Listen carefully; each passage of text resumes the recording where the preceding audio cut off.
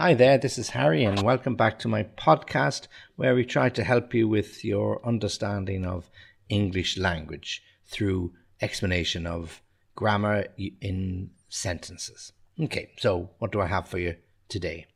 Okay, let me read it for you the first time. Remember that job I applied for?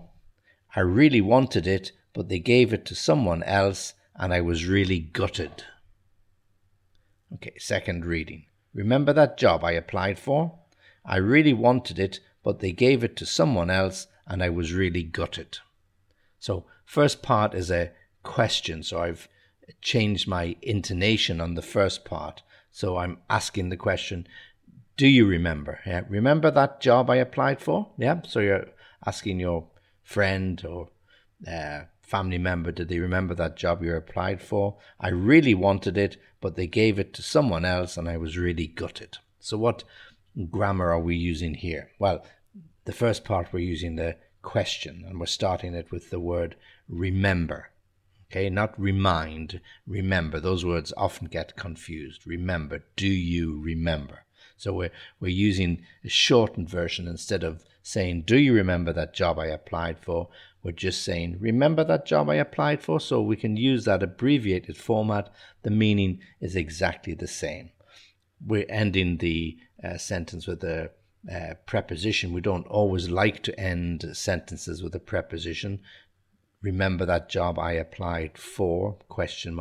But this is informal, so it's permitted. So the next part, I really wanted it. Here we're using these intensifiers. We could just say I wanted it, but when we add a word like really, it gives that extra emphasis that not only did you want it, you really wanted it, really, really wanted it. Okay, we use really again at the end of the sentence when we say I was really gutted, again, and the intensifier there to say you were disappointed. So use of intensifiers is to give extra emphasis to whatever your feelings are, to let somebody know that you're really happy or really sad or very happy or very sad, and it impacts on whatever emotions you're putting into those sentences. So here, I really wanted it. It is the pronoun here, meaning the job. I really wanted that job. But they gave it to someone else. It's not relevant who they gave it to. It's just the fact that the job was given to someone else. And I was really gutted. We get simple past was really gutted. Gutted is slang for meaning I was very disappointed. I was very upset. Gut is a slang word. G-U-T is a slang word for your stomach. You know, I had a gut feeling, means I felt it in my stomach that there was something not right, something wrong. So when you are gutted, you feel really unhappy, sick to your stomach that something happened.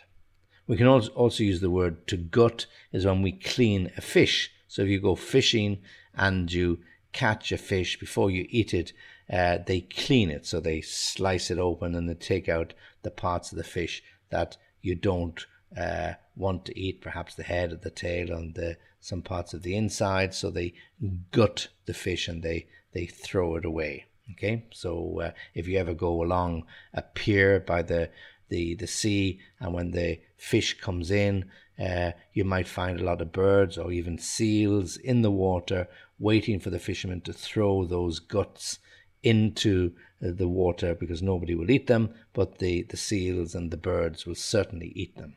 Okay, so again, remember that job I applied for? Remember that job I applied for? I really wanted it, but they gave it to someone else and I was really gutted. I was really gutted, really upset, really disappointed. So, in terms of pronunciation, remember. Get that M. Remember. Yeah, remember. That. And all those words, that, this, these, those. Okay, they're relative pronouns, and we have to make sure we pronounce that TH.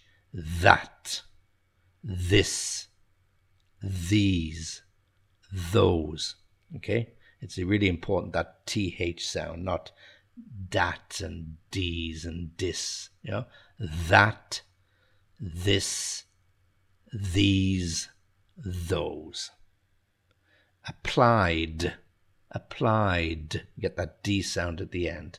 Remember that job I applied for. Wanted, again. Tid. I wanted. I really wanted it. Okay, so lots of T sounds in all of those sentences.